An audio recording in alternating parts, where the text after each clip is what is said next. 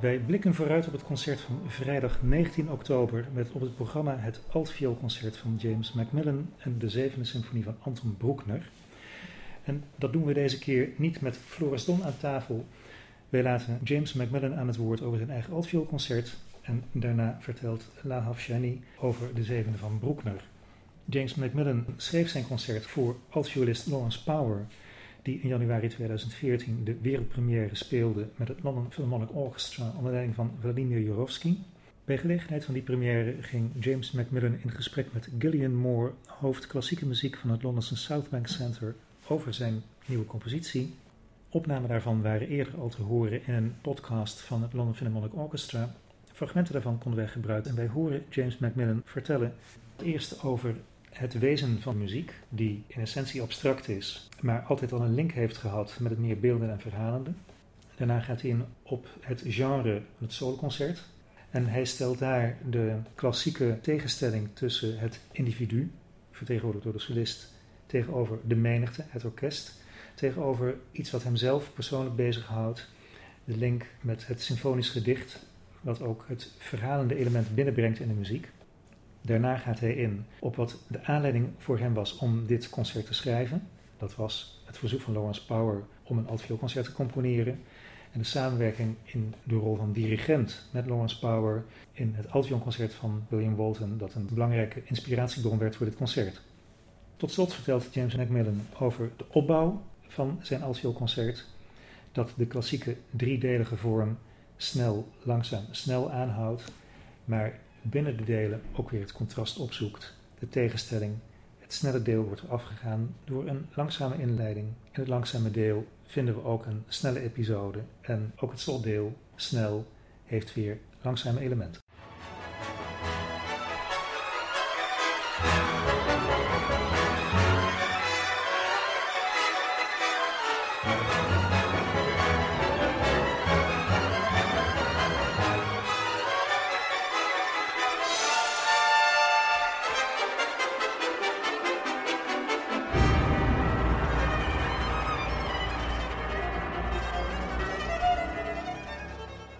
We know that music is the most abstract of the arts, and there's a great pride amongst musicians, composers and everyone else associated with music that it is abstract, that at a fundamental level music communicates its beauties, its feelings, its message or whatever through sounds, organised sounds, rather than words and images. And that's a curious thing in our time, in our culture, which is so dominated by the visual and the verbal. And therefore, what is this mysterious thing that can communicate one person to another with this mysterious art form? It's not words, it's not images, but yet we feel great power and beauty and emotion from this music. The music kind of gets into the crevices of the soul in a way that can be quite baffling to our contemporary culture.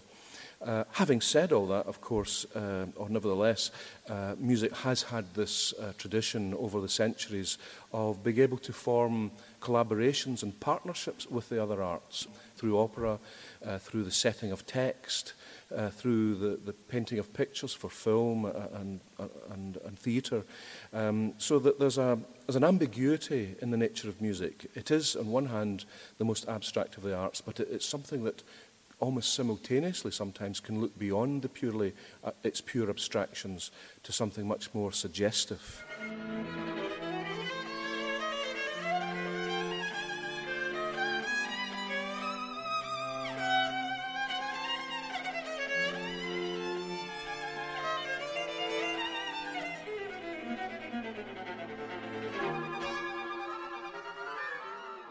The individual standing out against the crowd, and sometimes a dialogue between individual and crowd. That's the way that we describe the concerto, not so much the form, but the context. And that's what makes the concerto form, in its traditional sense, so inviting. Listeners are drawn into the dialogue.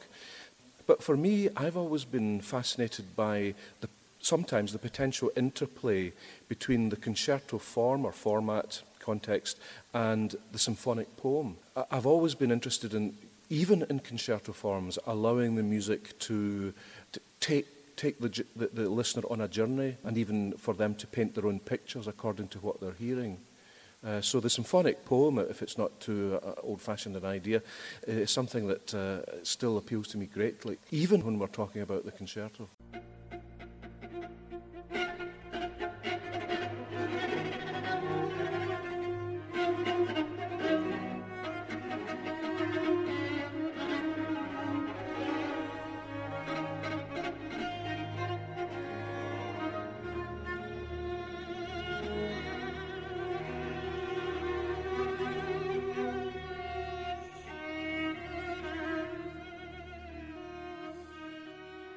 I've been waiting for years for someone to ask me to write this piece, and I was so delighted when that person turned out to be one of the great violists of the world, Lawrence Power. And I suppose in way of preparing myself for the practical demands, I worked quite closely with Lawrence a few years ago on the Walton Concerto. We performed it together in Bournemouth, and I suppose that's a wonderful piece as well. I fell in love with the music, and it was a very useful way for me to see how the viola works in a practical sense, how you do balance it in modernity. One can look at the great works from the past, Sinfonia Concertante by Mozart being one that springs to mind as a real beautiful piece, which I find it quite inescapable in a way. That piece, and perhaps the Walton and some other things, floated in my mind, in my consciousness before I settled to work. But it's always the challenge then is to put all that to one side and allow allow your own thoughts and ideas to develop.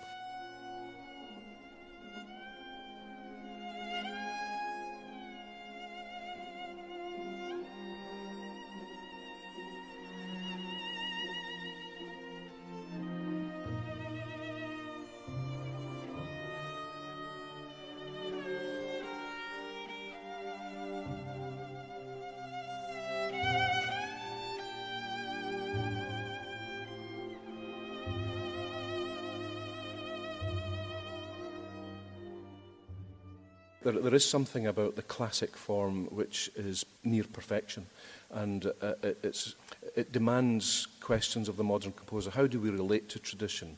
Do we embrace it or ignore it? I'm more of a kind of embracing composer than the other.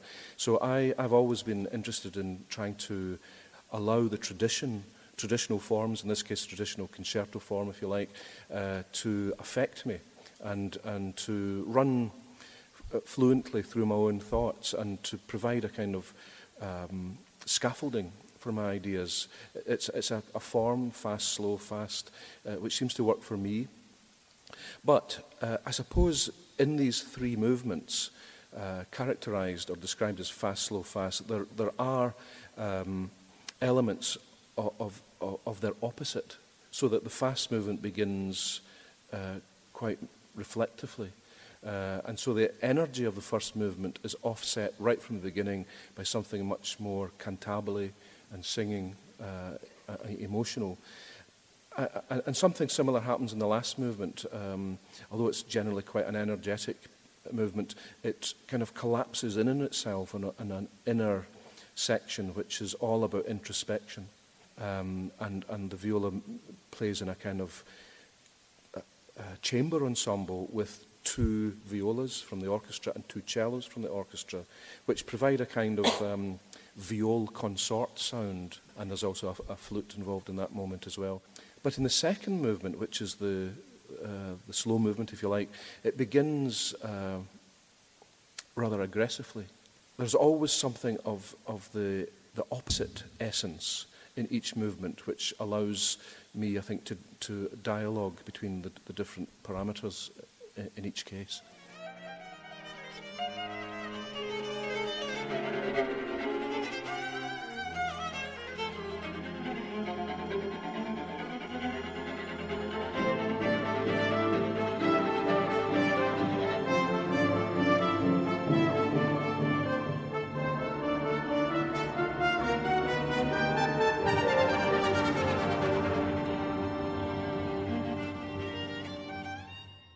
Na James MacMillans Altvioolconcert vervolgt ons programma met de zevende symfonie van Anton Bruckner, gedirigeerd door Lahav Shani, die zelf een inleiding geeft, zittend achter de piano, over dit grote werk.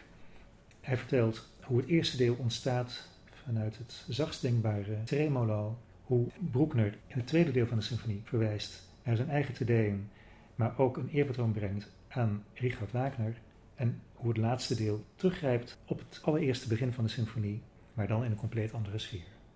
One of the things I love about the music is the atmosphere that you get.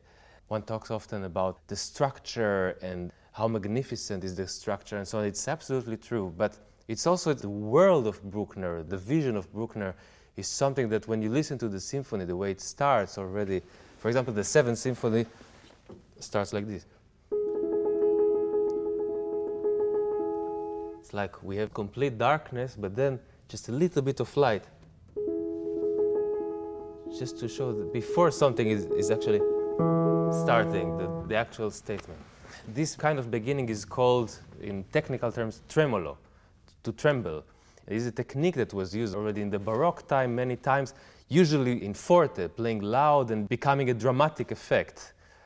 And then throughout the years it changed and it got to this kind of subtlety until Bruckner actually used it very often. His last three symphonies begin like that. And when you have the whole violin section playing very soft but repeating the same note over and over again, you get this kind of cloudy atmosphere at the beginning which really gives you this kind of effect of just slowly getting into this world. It's a magnificent effect.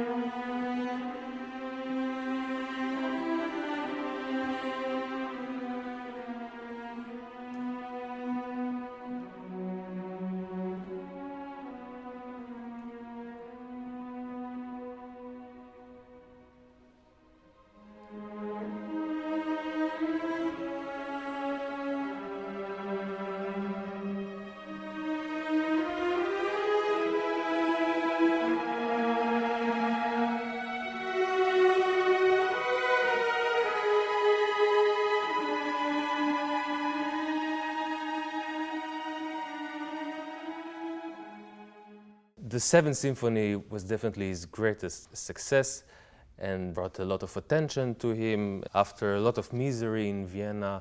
Actually, at the same time, he also wrote his Te Deum, which he also quotes in the second movement.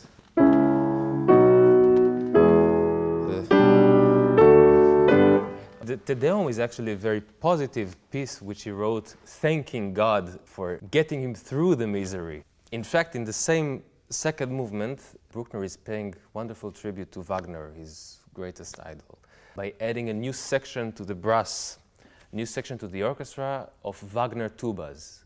And Wagner tuba is an instrument which Wagner is responsible for its development.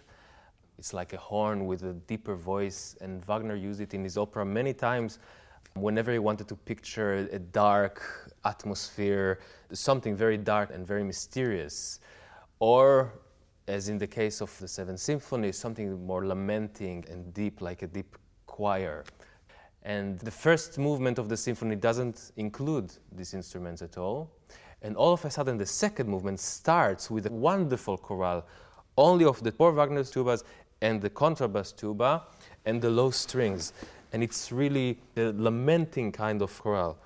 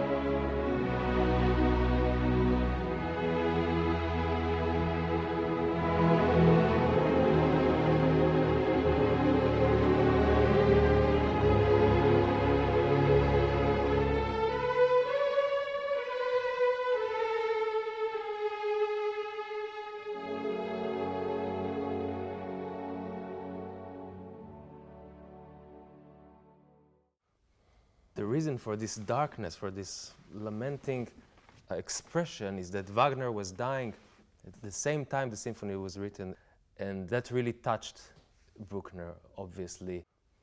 There is a dispute about the end of the second movement, whether it's a cry out for the moment Wagner died.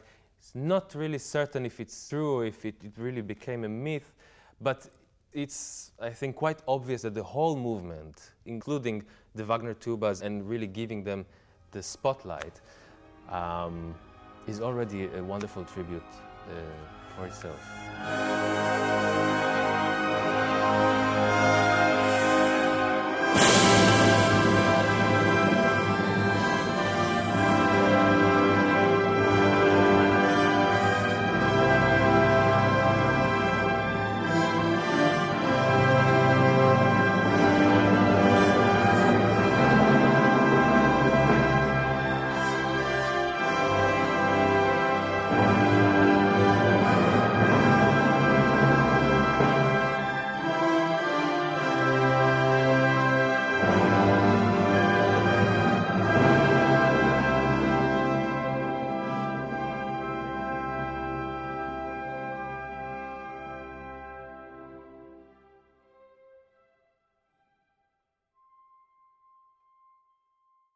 This wonderful structure at the end, way to go from the beginning to the end, that really is astonishing. For example, as I said before, it starts with this tremolo, only in the violins. Then comes the main voice underneath in the cello.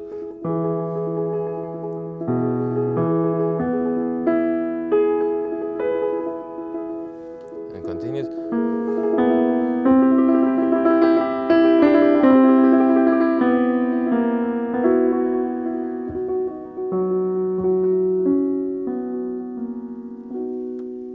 This opening line,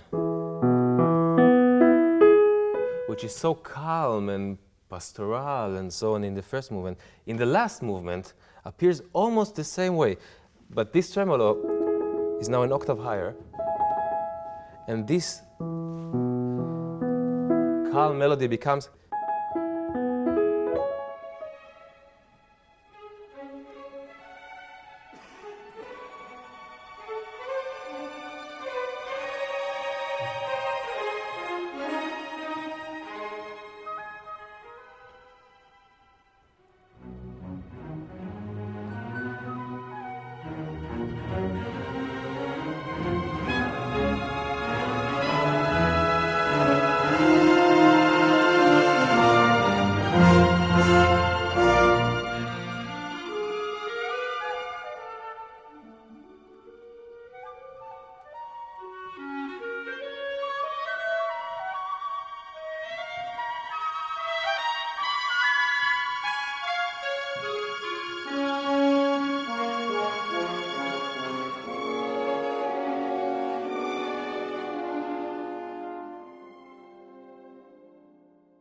It really shows you the connection between the movements and really gets from this very calm point into the second movement even more depth and lamentoso to the third movement, the scherzo, and to this rejoicement of the last movement.